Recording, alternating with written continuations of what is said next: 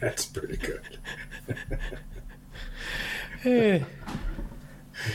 Because time is relative, man.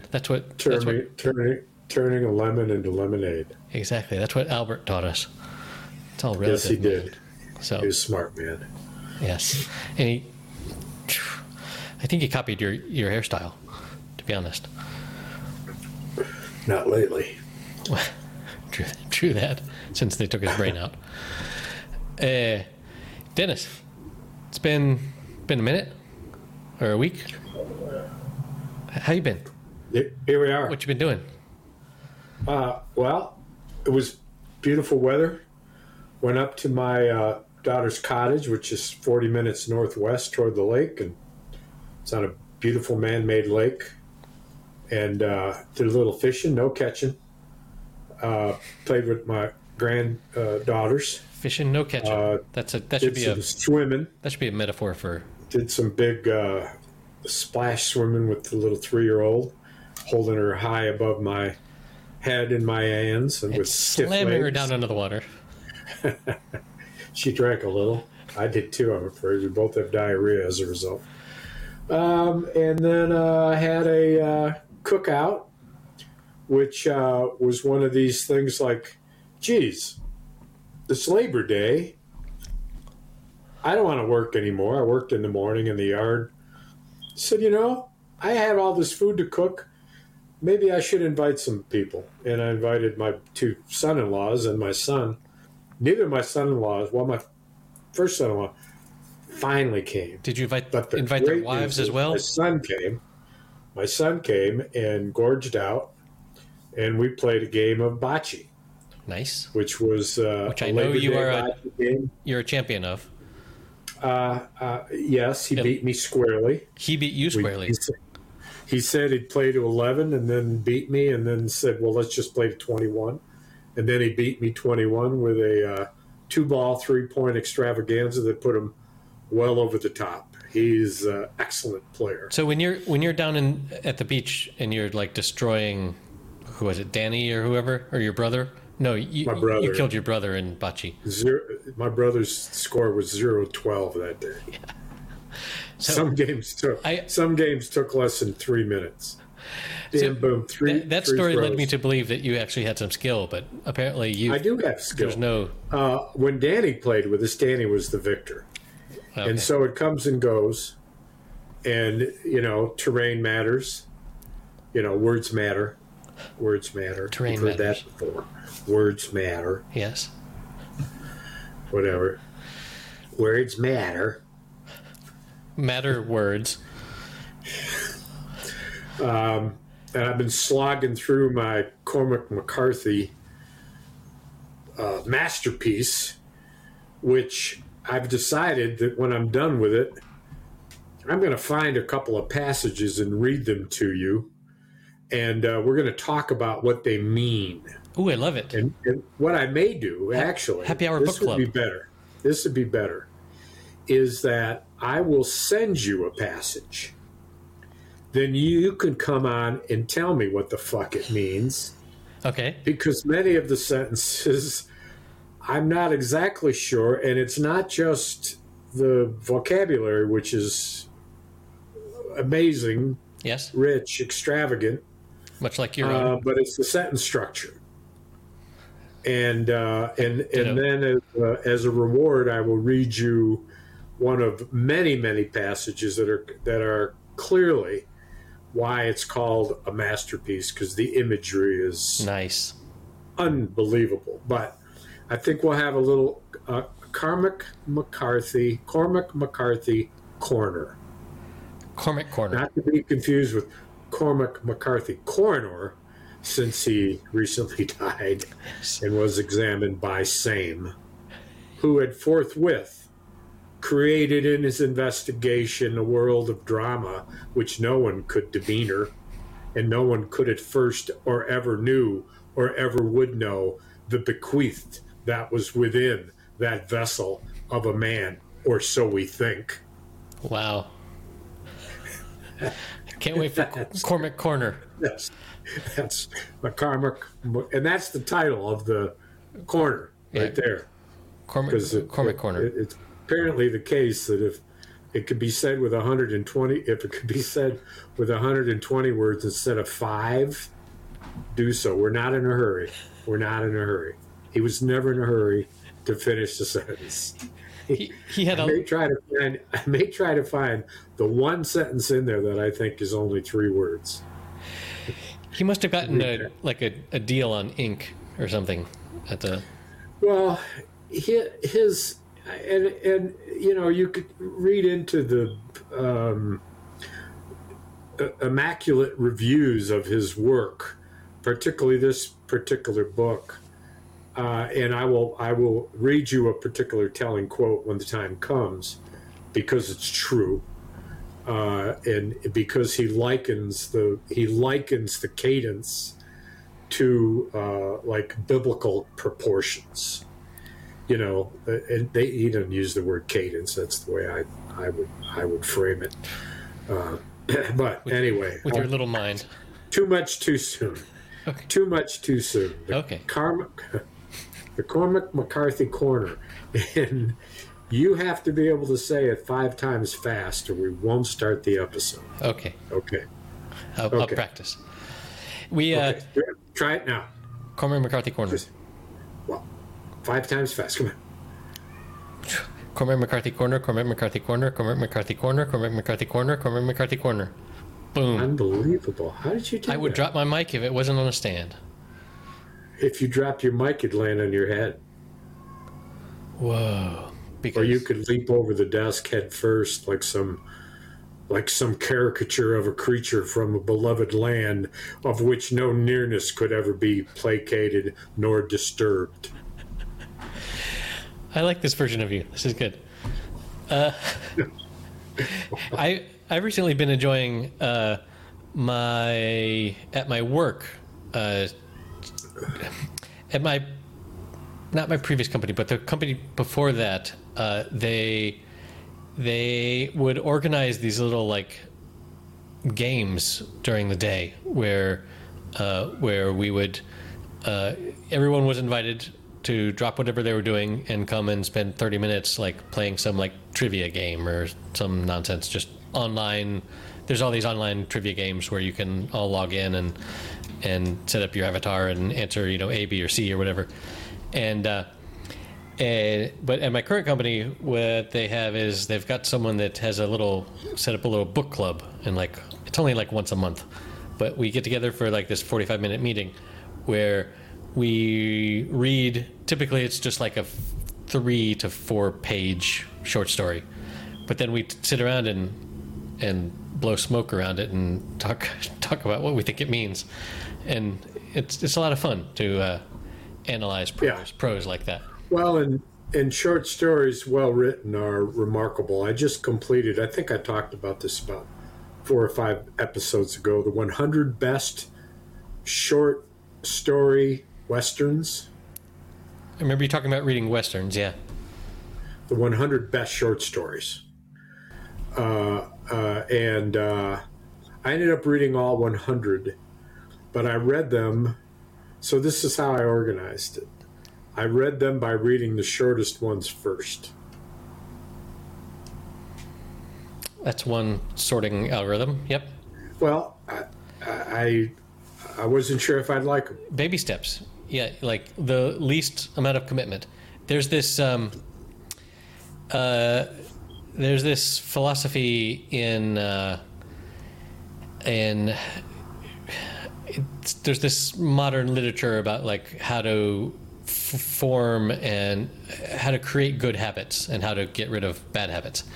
And there's I'll link to whoever actually came up with this, but there's this idea of a 30-second rule where you just promise yourself you're going to do whatever it is for 30 seconds. And you're like, geez, 30 seconds, I can do freaking anything for 30 seconds. I'll go, clean up the kitchen for 30 seconds. And the psychological hack is that when the 30 seconds are up, you already have some momentum and you're already doing the thing. So you don't stop. So you typically don't stop. But This sounds like a ploy to overcome a lack of motivation. Precisely to get over which procrastination. I've been dealing with lately. I know you think of me as a very busy person, which I am, in project after project. And I failed to send you the pictures of the table I restored, which is so awful of me because it was a beautiful pine table that opened up and folded. I told you that I built a leaf Yes. for it so that a 24-inch table would open up to a 48-inch table. But yesterday... Did you take the photos, though? Do the photos exist? And I delivered... No, I did not. And I delivered the table to the cottage where it sits. Now, having said all that, I'm going back to the cottage because I've pretty much decided I'm going to go up there prepared to fish as opposed to going up there and, oh, by the way, maybe I'll fish. Right. Because I had one pole there that was in the boat all for years, and it had a big old hook on it about the size of something you'd throw at fucking Moby Dick, and it had a twirly silver thing on it, and it had a wiggle-waggle plastic wormo on it, and it was big, and I knew I wasn't fishing for big fish, but it's all that was there. There's no tackle. There's nothing else. Wiggy, and I could throw it pretty far. Wiggy Waggle Wormo? Wiggy Waggle Wormo. Are we back to the Cormac McCarthy big words? No, you're... No. Cormac McCarthy would say, a prodigious squiggly beast unknown to the prodigians of the caster, but known instead to the fish as the vicious end of what could be a day, but could it? And so I was throwing it. Should do a whole episode like that. It's kind of heavy, so I was moving. At least I was covering some water would be the way I would describe it. And I talked with a guy who knew where the deep spot was, where they pull a couple fish. So I dropped down to the bottom and cast it there, but it was a big thing, and it wasn't right. I should have just thrown a worm and a bobber, having had none. But none were about me. None were there. For a second, I could say, for worm, for water, for fish. But the beloved upon us would say, to wit, to wit, to wit. My kingdom for a worm. And so I walked up the beach where I thought it might be more productive, and I threw what I thought was probably the best cast of the day because the lure went so far, only to discover that it was exactly that and no more. The lure went far. The end of the line, untied it was, only drooped about 5 feet in front of me. And there goes the lure. There goes the fishing for the day. And what did I do? I laughed in its face in the murky waters of that desolate feeling, that feeling of a lure lost, yea, a fish, perhaps a big fish lost in the murky waters amongst the seaweed, and who knows what drowned, belogged, desodded pieces of lumber and debris from sunken ships and boats might be there. Nice. If you used a bunch of peas as bait, would that be a podcast? No, it'd be a precast. Ah, okay. Oh wait, here's an automata poeta. Automata poeta. A bowl of peas. Okay, we'll add that to the ledger. A jar of almonds slivered. Slivered. Slivered. Good. Here's an almond anecdote for you. When I was down in the south of Spain recently and out on a walk with my father-in-law, there's a bunch of almond trees down there, and he was saying, "Oh, there's a good almond tree up here," and we were walking around, and I was looking at the trees, and I plucked an almond off of it, and he said, "That's not a good almond," I said, well, I don't know. He said, well, open it up. And so I don't know if you've ever picked an almond, but there's this really hard shell on the outside, and he directed me over to this stone with another and picked up a rock. And the way you open almonds there when you have no tools is you bang some rocks on it. And so I opened it up and I tried it, and it was super bitter. It was that horrible cyanide flavor. It was either overripe or not ripe enough. And he said, yeah, I knew that was going to be a shitty almond because there were so many almonds on that tree. And then he told me this anecdote of some other guy that said, yeah, the good almonds are like families, in that a long time ago we had a bunch of kids, but they were all sort of little. And now people have way fewer kids, but they're all a lot bigger. And it took me a minute to figure out what he was saying, but he was talking about the resources that the tree or the family has to give to all of their fruit. Is if you have a very few kids, then you can give them all the resources. But if you have a bunch of kids, then they grow up with fewer resources, and therefore are less well benefited. Yes, they're not as well benefited. Yes, exactly.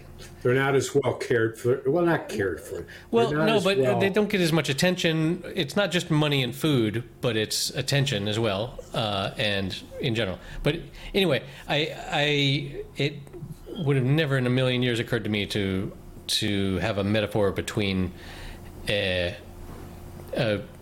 fruit from a tree with fewer fruit is better than one that has lots of fruit. I don't know. Anyway, yeah, that's my almond it's counterintuitive to what you'd think a farmer would want. Indeed. Quality over quantity, but in fact, I'm sure that's the case. Interesting. I don't think... Let's see if there's other things that are like that. Let's say that you have a patch of radishes and you throw the bunch of seeds on the radishes. Well, very few of them are going to plump. Very few of them are going to root properly and be big enough because they're all fighting for a limited space. And so it would be the same thing. Yeah. So in this case, if you have too many children, you kill some of them. So the other ones are more benefited. That's such a good verb. Plump. Benefited. They won't all plump. That verb or killed them? Plump. Oh. Are you listening? They won't plump. Yes. Well, to myself, I hope someone is. Probably not, though. So my only real anecdote from this week was we on I guess it was Sunday. Like we woke up and it was a dark and cloudy, rainy, cold-looking day. But my phone was telling me, oh, it's going to get nice and sunny in the afternoon. And it sure didn't look like that until it got all nice and sunny. And so we made the decision to go out to the beach. And because we live like 5 minutes from the beach, that's so nice that we were able to do that. And we had the waves were just perfect. The best time I ever have at the beach is just being out there in the waves and letting them crash over me. And these waves were coming like as soon as you could wipe your eyes from the previous one, another one was on you. And so how big of a body of water is it? Is it a sea? It's a sea, yeah. I mean, it's connected to the Atlantic Ocean. Yeah. So it's how does the water get from the ocean to the sea? Okay, the Spanish call it a sea. They call it the Cantabrian Sea, all the maps in English call it the Bay of Biscay, but it's all connected to the ocean. Well, the answer then is if it is, in fact, if it's a bay, it's a continuous body of water with a narrow neck. But that's wrong though. That's not a good name for it, because, like, if you think of the map of Europe with Spain jutting out, right? Yeah. We're just on the north coast there, and so the narrow body of water is the space between Spain and in England. So, well, how far is that? Which is super. It's not narrow at all. It's hundreds of miles. But that's not what you're swimming in. Yeah, you're swimming in something off of that. No. In that. No, you're in the channel. Not the channel. It's not the channel is between England and France. Right. Where it's even narrower. Where it's narrower. Like, people actually swim across that. So there must be an indentation where the sea lurches into the land a bit. Rather large. Perhaps. Like, you can look at a map and judge for yourself. But I will. But yeah, the reason I'm asking is because the difference in the waves. No. But so where the actual beach that I go to is somewhat protected by a bit of land that juts out. So it's not the direct waves coming. A peninsula. Yes. And even so, the waves coming from the north down to Spain are nothing like the waves coming from the west that hit, like, Portugal and those places. Like, that's right. Where they have the 100-foot wave places out there. That's big. I think we talked about the 100-foot wave documentary. Well, we talked about the docuseries, yes. Which was called the 100-foot wave. That's where that is, right? Yeah, right. In Portugal. That's Portugal. Yes. Yeah. That's crazy. That's crazy stuff. That's crazy water. It's just beyond me that people would go into that purposely. I mean, indeed, right? It requires a certain kind of insanity. One interesting Portugal-Spain fact is that the border between Spain and Portugal has been one of the most constant borders in all of Europe. Like, if you go back, like, I've seen animations where they show how the borders have moved and stuff, and the borders between France and Spain and Germany and everything, like, it all moved around 500 years ago or whatever. But the border between Spain and Portugal has been so stable, and it's so weird to me because... Is it a natural border like mountains? No, like, there is. When I crossed over recently, the border did follow a river, but it was not an important river. But it's just like Spain was so excited about conquering all of America, but they were like, nah, we don't need this western bit of this peninsula. Yeah. It seems weird to me. On this point, I would venture a guess. What do I know? But the border that changed more frequently and more drastically than any other country in the world could be Poland. Oh yeah, that they've no natural borders. Yeah. No natural borders. So, and natural borders being a deterrent, mountains to the west, a big river to the east, whatever, a lake to the south, none of the above. I learned recently that, I can't remember the darn term, but there's some specific term for the point in a river where large boats can no longer pass, and that is where you will find a lot of cities. It's called the prodigal. I don't believe you. For good reason. But Also because I had heard the term recently, but so like London is the one that comes to mind, where it's not on the coast, but it's on a river that goes to the coast. Anyway, interesting facts for. I'll try and find that for the show notes, but maybe future Eric will not. So I read an article today about that that tendency that you've talked about before, where people assume things and what people in movies say and yes, and one of them that struck me for the example is that it's not Jiffy peanut butter, it's Jif peanut butter. And explanation is that people get it confused with Skippy peanut butter, I guess. But I would never call it Jif peanut butter in a million years. I would argue till I was blue in the face that it's Jiffy peanut butter, and in fact, it's not. That was one of the examples. But the amazing thing about this article was it went on. And the name of that is the Mandela effect. The Mandela effect, and the come on that drew you in was a picture of a Queen and Freddie Mercury singing, and it said the Mandela effect. He never said, "Of the world, we are the champions." Of the world, he never said that. And you're like, oh man, and you go there. Well, number 24 was that this is a Mandela effect on a Mandela effect, because he did sing it, but there's this thing going around where all these people believe I love it. He did sing it. And it's a Mandela effect squared, or however they describe it. And I thought, you sons of bitches. And you gotta, I guess it's true. I don't know. Maybe it's just a couple. No,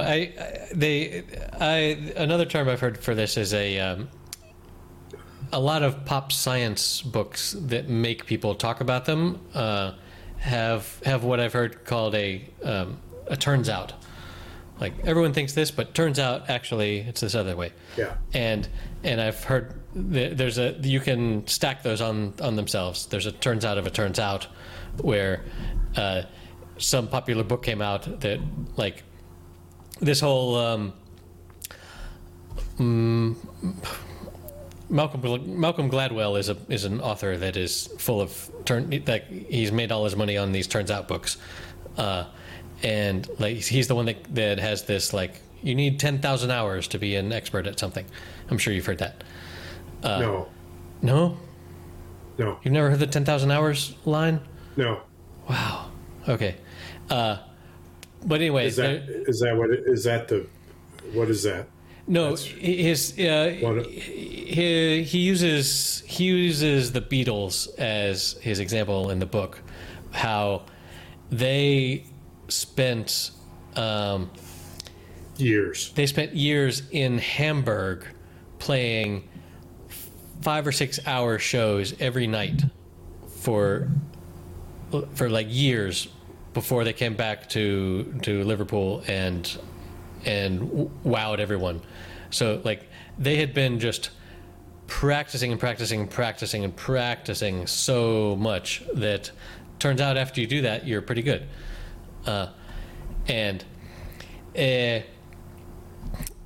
Anyway, there's this whole you can sell books if you have a plausible story that goes against what is considered the common wisdom, because then your readers feel smarter than everyone else, and they're like, most people don't know this, but and then they start saying, well, actually it's like this, and where did you hear that? Oh, in this book. And then you get this word of mouth effect where you sell more books, as you might imagine. But if I set my mind to it, you could probably imagine it. I could. More importantly, I would. Nice. For if a man takes a thing and decides with it that he will come upon it, and he will stretch it into the wisdom of his innards, then he decides to move, and others, not so moving, not so moved, will not be moved. So much. So good, huh? So much material for the title of this episode. That's the title of the second episode of the Cormac McCarthy. I can't even say it once, and you said it 5 times. Cormac McCarthy corner, Cormac McCarthy corner, Cormac McCarthy corner, Cormac McCarthy corner, Cormac McCarthy corner. I did it. You did it. I'm surprised. I could barely do it once. It's like the Cormac McCarthy. Anyway, where were we? I think with five corners is a pentagon, right? Yes. Makes you think, doesn't it? No. My mind is blank. So I saw this. I saw this page on the internet today that was. What is this strange house at the very center of the pit of the Pentagon? If you look at like aerial photos of the Pentagon, in the very, very center, like there's this sort of grassy area in the middle. In the very center, there's this house, and there's all this like conspiracy stuff. Like, what is this house? And turns out the answer is it's like a hot dog stand for the employees. where the UFOs are kept. Indeed. Oh, so let's jump into the story you sent me. Yeah. About the UFOs and how incredibly disappointed I was. It like almost ruined my day. It was so... That's what I try with every email. Because I had heard about the hearing, and I meant to find out more about it, but it was so extravagantly stupid. Yeah, like it turns out that for some reason, if you are just a kook, you can somehow get an audience with fucking Congress without any sort of checking or like anyone can say, well, I'm not allowed to, you want to vet me to talk to Congress, but I'm actually not allowed to give you that information. I can only pass that on to them. And just how far, like, we've seen in recent years how far you can get with just total bullshit. Because, yeah, no need to say his name. You broached the subject now. Oh, did you do the homework that I assigned you? I sent you an article and I said, read up on this. I was confused as to whether you wanted me to read up on the facts of the narrative or on the idea of episodic art. Jesus Christ. Because which did you do? I already knew the content, okay. And so I decided to Google episodic art, and my phone went dead, and I never got back to it. So okay, good. Well, tell us about the contents here. Well, there's so many co-defendants now in the Trump conspiracy to overthrow the U.S. government, and the trial, by the way, to time note, started today in Georgia. Not the trial, but the initial preliminary hearings. And you can imagine the cacophony of potential problems of having 19 defendants in one case and 19 separate attorneys filing 19 separate motions. Surely, and the court having to go through these. Surely they all got their story straight before they checked themselves in, right? Well, it's interesting. This is a conspiracy charge, and that means that if one is found guilty, all are found guilty. And so the first round of motions, yes. Because you establish that they're all linked for the same purpose, So if you can prove one of them has the purpose, then you're set. That's like the opposite of the prisoner's dilemma. Like you want, like they're motivated to stick together and not throw each other under the bus. It doesn't disassociate from that. It just makes it relatively impossible when there's 19 defendants. Interestingly enough, this is RICO, which each state has its own RICO, which is tax, conspiracy to not pay taxes. And obviously more than one person has to be involved, because there's money made, there's money paid, there's money bookkeep, there's, et cetera, et cetera. So there's reports to the IRS, blah, blah, blah. And so the person who championed RICO was none other than a young attorney general in the Manhattan or South New York, or maybe it was Manhattan office, by the name of Rudy Giuliani. I've heard of him. America's mayor. Who later became America's mayor, who is now the number one defendant behind Trump. But what the first set of motions is to disassociate the case from the mob, and to get a different venue. Like Mark Meadows, who's the chief of staff, said, you got me in state court here, and I was doing my job as a federal employee, therefore you don't have jurisdiction. This wasn't about politics, which is not, in my job description, although it's well known that chief of staff is the one person in the administration that does dabble in both. So therefore, you need to move me to Washington, where the jury selection would be more in my favor, and I'd be separated, blah, blah, blah. And so the idea that you've got 19 defendants, these lower level, lower rung, bottom of the ladder, people who were convinced by Trump and his people, by Trump's people, more than Trump himself, by Trump's people, that this is what Trump wanted, for them to be fake electors. They're saying, wait a minute, you're not paying for my legal bills? It's going to cost me all this money, and I'm going to go to prison. The Proud Boys that were the key to the insurrection, right? The individuals are getting 17, 18. The latest was 22 years. And you want me to be part of that group, and you're not paying my legal fees? Who do I have to talk to get a deal? And one by one, the defendants drop off because they say, you know what, we're moving this case away, we're reducing it to a misdemeanor, and we're taking a guilty plea. You're going to do 1 year in prison, and we're giving you, credit for time served, and you'll be out in 2 months.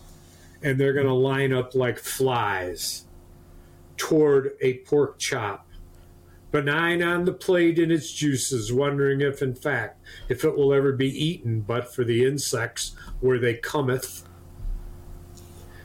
So that's kind of what's going on. And so would you, 19 defendants. Would you call them MAGA maggots?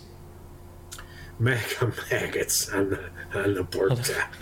Yeah, that's a good image. So I saw a movie the other day. Oh, these guys are like, oh, hey, you have to eat this can of beans. We're out in the wilderness and starving, and we found a can of beans. You have to eat it. No, I have to eat it. Rock, paper, scissors. Rock beats scissors, whatever. You got to eat it. Oh, it's good. Hey, no, it's good. And they both start eating, and then they realize, oh, fuck, that what's in their mouth is a mouthful of maggots. But it becomes maggots. It's like a crazy movie. It's like, yeah, they were fooled into thinking that they weren't maggots. Oh, they were good. They wanted it to be good. But the image of the guy's mouth opening, gagging, and the maggots all crawling and falling out of his mouth. That's lovely. Good one, man. Yeah, I think about that one before I go to sleep. They're probably fairly nutritional, maggots. Well, actually, maggots have quite a place. They put them in wounds because they would eat away the rotted flesh and they would keep the wound from being infected. So back in the day, Civil War days, etc., when you took the bandage off, you checked to see how the maggots were doing. If the maggots were doing fine, that means they were eating the flesh that would otherwise, Yeah. Of course, you take it off one day, the maggots all turn into flies, and then there's a nest of flies. I mean, that's gross. I don't know what's worse, the maggots or the flies. I ate fucking a mass of flies. You can't. You can't anesthetize a nest of flies. Anesthetize a nest of flies, and let's see who gets the surprise of maggots in the soup.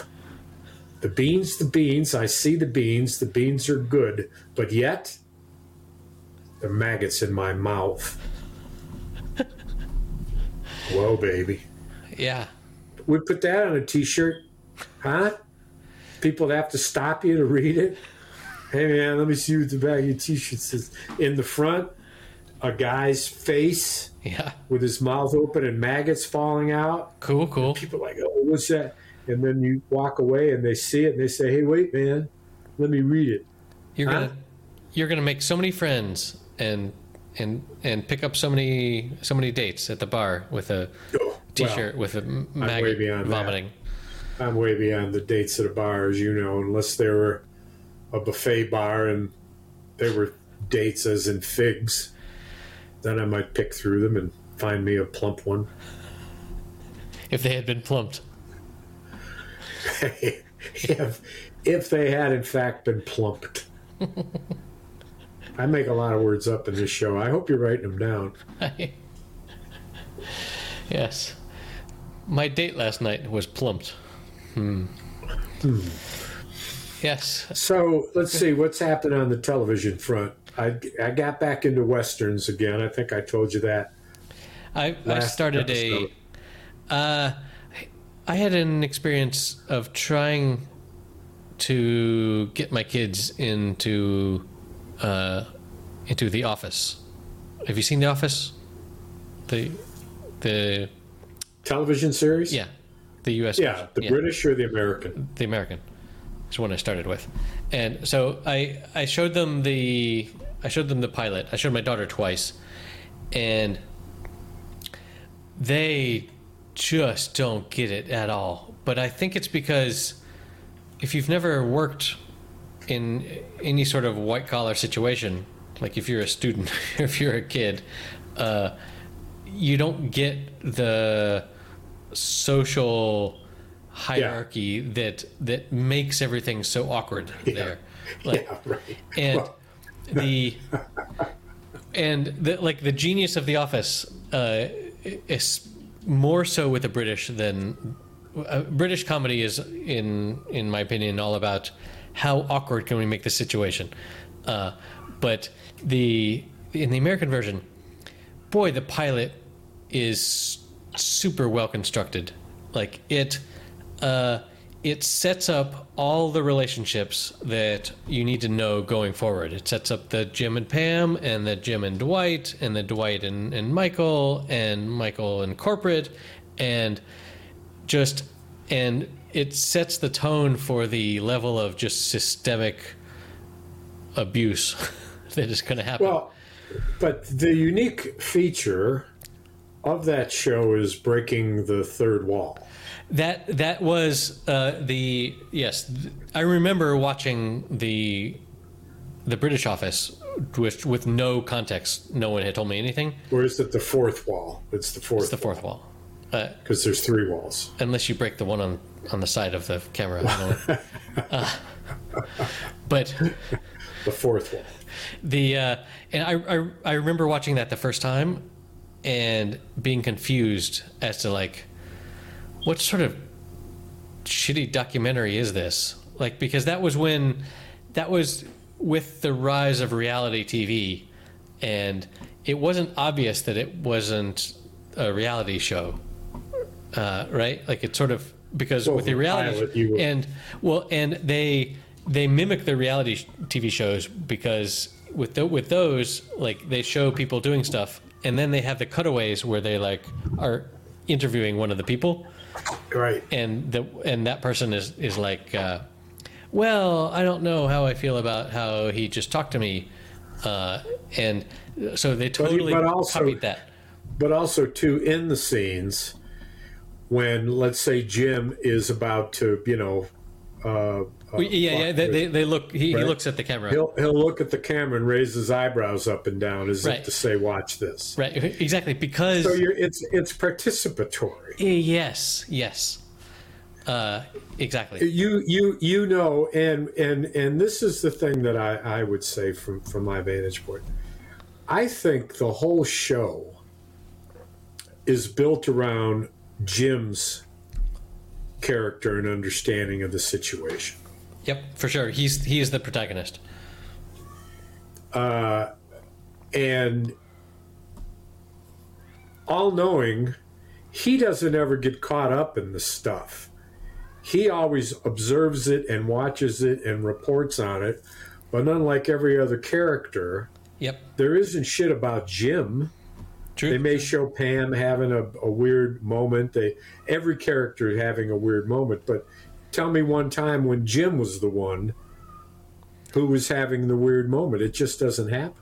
He probably broke down and cried a couple times,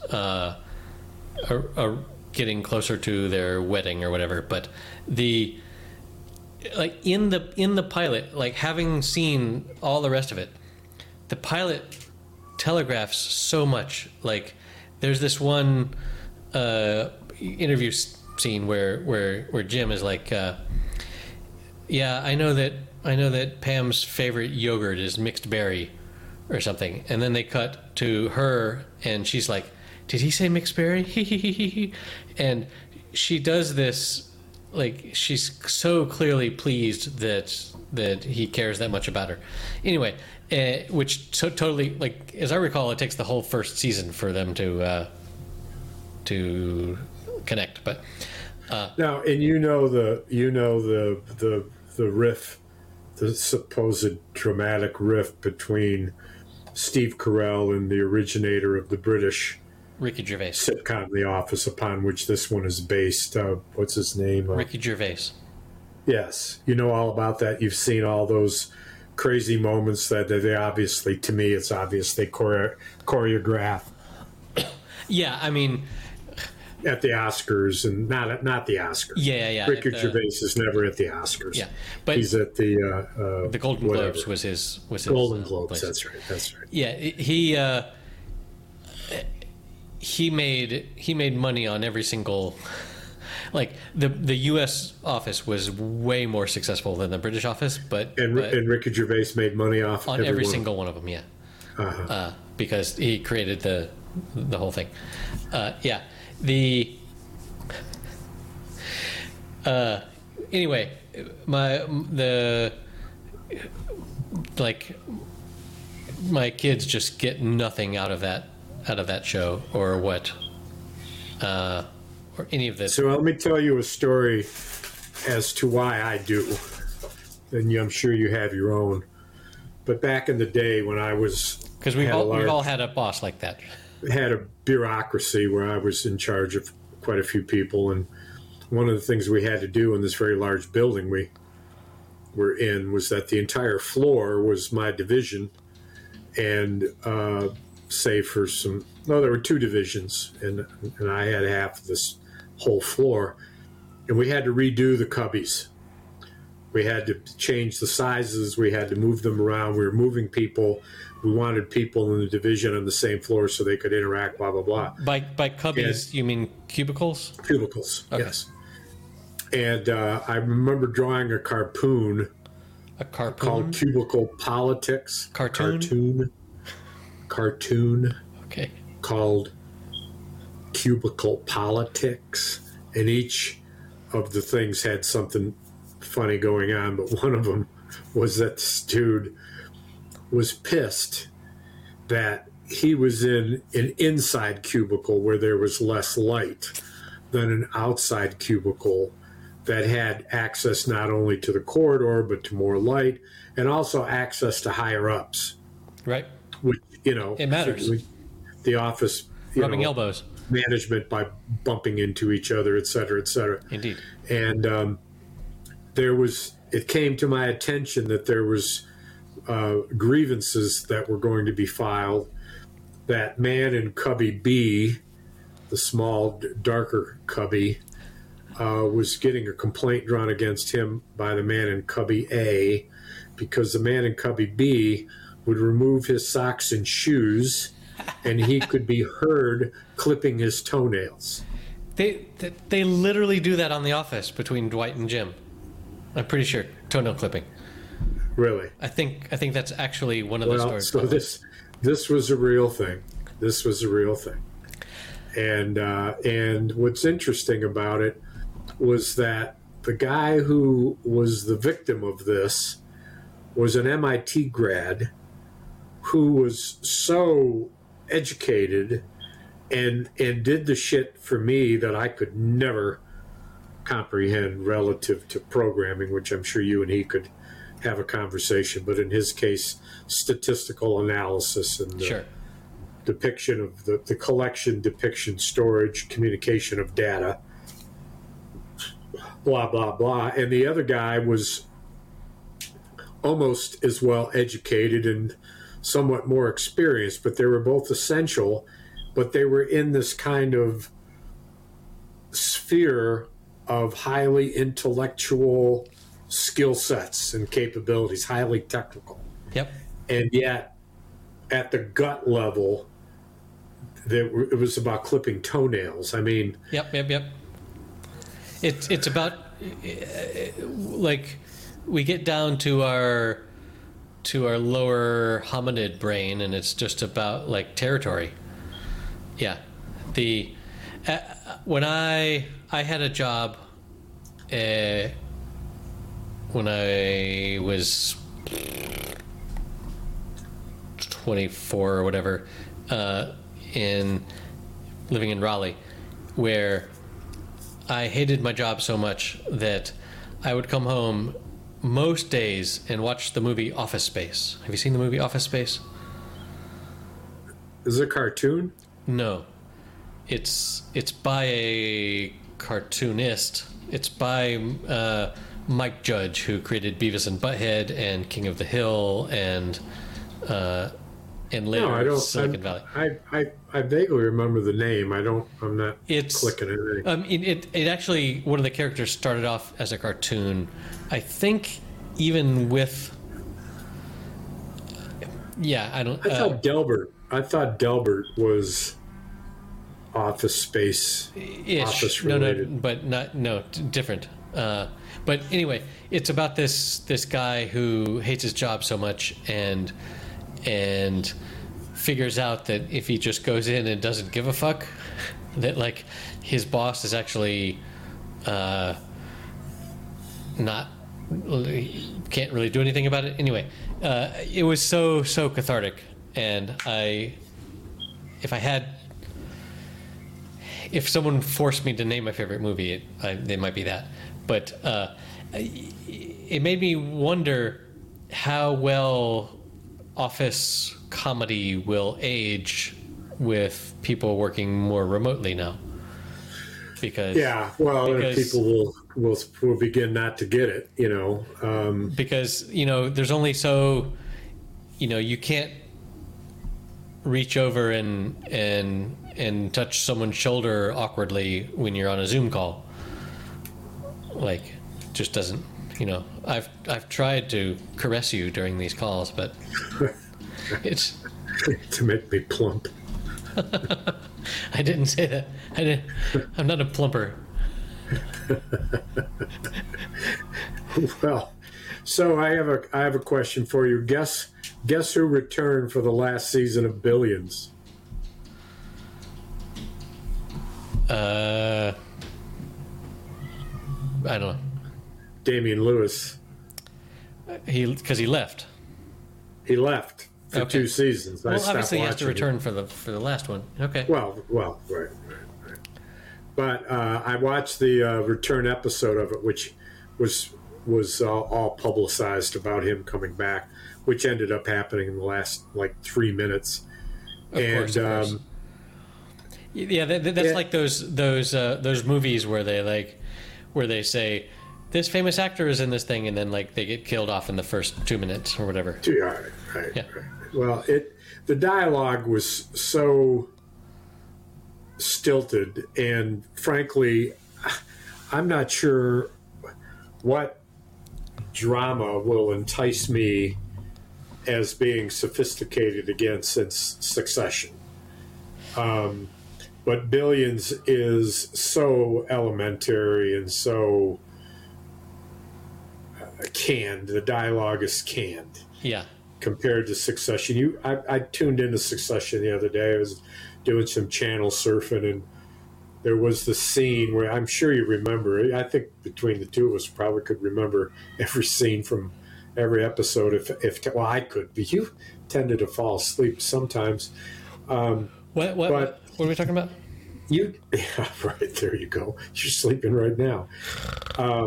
Where Tom gave Shiv a tarantula embossed in exactly, the worst, and she doesn't get it, and she doesn't get it, and she says, so what this, and he starts to explain it, and she says, and I quote, no,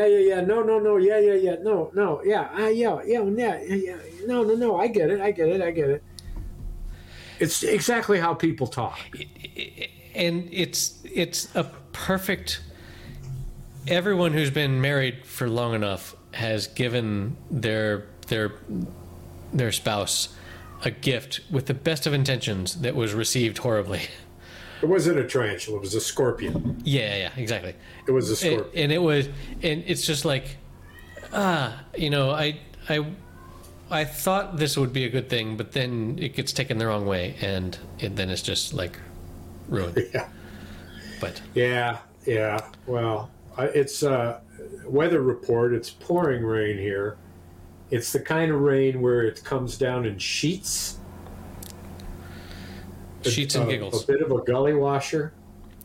I'm about to go into it after we conclude yet another dynamic episode. You're going to wash the gully? No, I'm actually doing something that I think I've talked to you about, which is to go see a country band that a friend of mine started called Dirty Boots. Dirty Boots. That rain should wash off those dirty boots. 3-man band. And I'm gonna. I don't know what the turnout will be. It's his opening night for a month-long Wednesday night gigs, and I don't know what it'll be like. It's hard to tell. The rain will dampen enthusiasm. Dampen. I get it. That's clever, Cormac. May wash away some of the numbers. In a deluge of proportions only biblical. No, never mind. And I'm going to do something for him with this little, I'm kind of in the beginnings of forming this little LLC with this dude. It's all about limit that liability, promoting music and community events, and I've talked to you about it, where you go and you answer 3 questions, 1, 2, 3. 1, what do you want to see? When do you want to see it? What do you want to pay? And you say music and nothing and tonight. Or you say music and theater and within the next week, and I will pay no more than 20, something like that. And it immediately brings up everything within a certain geographic area. Boy, if you have access to the data, that is a genius. You have to enter the data. You have to put the time in to enter the data. You also have to make it attractive enough to those who would be motivated to enter the data for their own establishments or their own bands or their own events. Make it so worth their while, because when you go to the site, because there is no database of what's on nearby. That's what you're basically creating. No. And you're left with Facebook, which means you have to search for something specific. And in this case, when you get to where you want to go, you start to see ads. in the top right corner. And those ads, if they show a picture and it's an establishment, click on the ad, it'll take you there. Click on the band, click on the band, it'll take you there. Those ads, there has to be a demonstrable increase in patronage. Demonstrable if there increase isn't, in patronage, yes. If there isn't, then there's no there, right? Now, once you like, as the creator of such an app, you can learn about the tastes of your users and then like send them notifications when I know you like honky tonk. Key point. Yeah. Most of the increased attendance will come from that. Yes. Which is a blast to say, oh, by the way, in 2 days at this bar, there's going to be this band. Right? And because you are, I imagine there's some permission that needs to be granted here. Yeah. But you're recording through your database all the information to be able to create such a list. Sure. And it's not automatic. They have to click on something to actually be able to, all of that. But people don't come to things because they go looking for it. Sometimes they do. Mostly, they have to hear from somebody. Yeah. Hey, did you hear? Yeah. Hey, did you know that Stevie Wonder's third son is playing at the State Theater next week? Playing a one-man jam on a piano, and it's free. Who would? Yeah. You don't go looking for that. No. What do you search for? You don't even know it exists. I had another thing that we do in my company is we like organize these like random sort of coffee chats with other people in the company, like mimicking water cooler casual conversation. And I had one the other day with a guy that when he was younger, he had a band, and they would play at these different clubs, and then a club would contact them and be like, "Hey, come drive 50 miles to come play at this club," and they'd be like, "Okay," and the club would be like, "How many people are you bringing? Like, how many of your fans are you going to bring to my establishment? Because I'm letting you play here." And they figured out that almost everywhere they went, as far as they traveled, it was always the same people in the audience. And they were like, why the fuck are we traveling this far to give an audience, to give the same people this concert? Let's just do it at the local pub. Right. Or whatever. Well, you have to make every event an event. Indeed. It has to be something that's happening. It has to be an occurrence of some regard. I mean, occurrence of some regard. It just can't. So many titles. If it's happenstance, there'll be 8 people there. Right. If you show up at a bar that at happy hour has 16 people, and you play at happy hour and it's on Facebook, you'll have 16 people there. Yep. No matter how many people say they like it, or how many people say they're interested, or how many people say they're going, that's all bullshit. Indeed. There's no intentionality in any of that stuff. Not that there's intentionality. We're not looking for intentionality. What we're looking for is announcement. What we're looking for is, we want to bump into your schedule. This is worth it. And we know it's worth it for you because this is the kind of shit you're looking for. Right. This is your There jam. should never be an establishment that isn't full of people.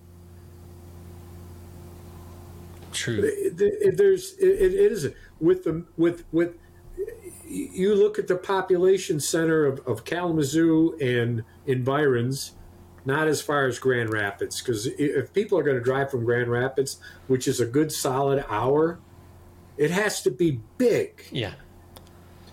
Which is a huge city compared to Kalamazoo. We're in the 70,000, 75,000.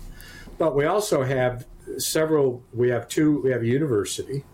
We have the nation's oldest continual running college, Kalamazoo College. Wow.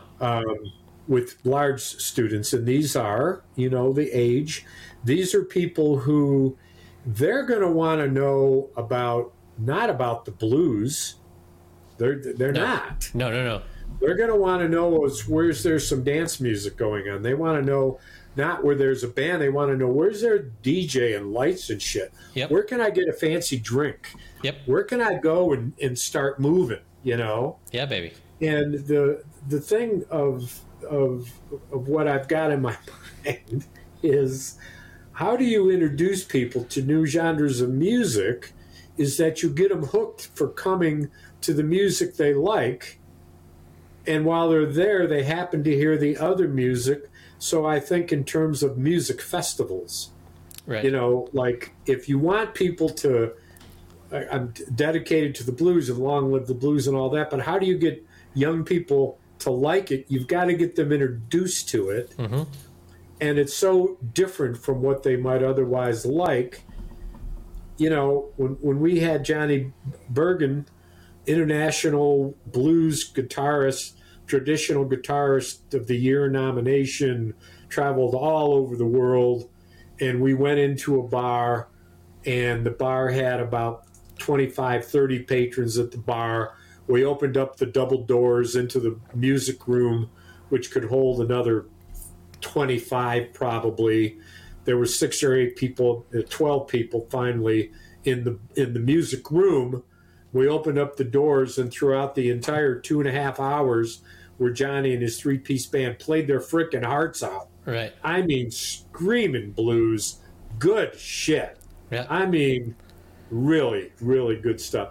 Out of that group in the bar, there were only 4 people that bothered to come in, even though I went out to the bar and announced who Johnny was, recording artist, tours, this and that, and people clapped and applauded. I made the big mistake of not having them turn the music off in the bar. There you go. I had them turn it down because I thought that the patrons in the bar would be too pissed, right, if you just shut off their music, right, which was moving music, beat music. Yeah. And in hindsight, that was a mistake. I don't know that it would have changed things much, but at least it was clearly that they could hear the music from where they sat. One of the reasons I didn't do it because I thought they would come into the room to hear it better. Not a good theory. There are so many startup ideas where it all makes sense once everyone has the app installed. But boy, getting to that point and getting people to actually install it and use it is the hard part. Indeed. And I've done a lot of thinking about that, and it's not easy. Well, so we need to. There was something by way of series that's come. Oh, True Detective. Is that coming back? Jodie Foster. Really? Yes. When is that starting? It's coming up this fall. Nice. Well, that's going to be that's our bread and butter right there. And the House of Dragons is coming back too, but I was ho-hum on that, let alone you would be just ho. No, just hum. Yeah. I mean, whatever. Well, I'm out of here, man. You're much less eloquent at the end here. So beguiled by the feeling of having left already, he decided that leaving was a foregone conclusion which no one would determine. No one would ever wonder or placate the impression that the leaving was something that could be avoided. And so he left, and as he left, not a sound could be heard, only the crying of the doves in the rafters of the church. Okay, what a fabulous ending to episode number 194. You can find the show notes at happyhour.fm/194, including links to a lot of the crap that we talked about. I found a new way to make the video more interesting. So for our Patreon subscribers at the Gin Martini level, you can now see subtitles come up as we're speaking on the video. Pretty cool. See you next week.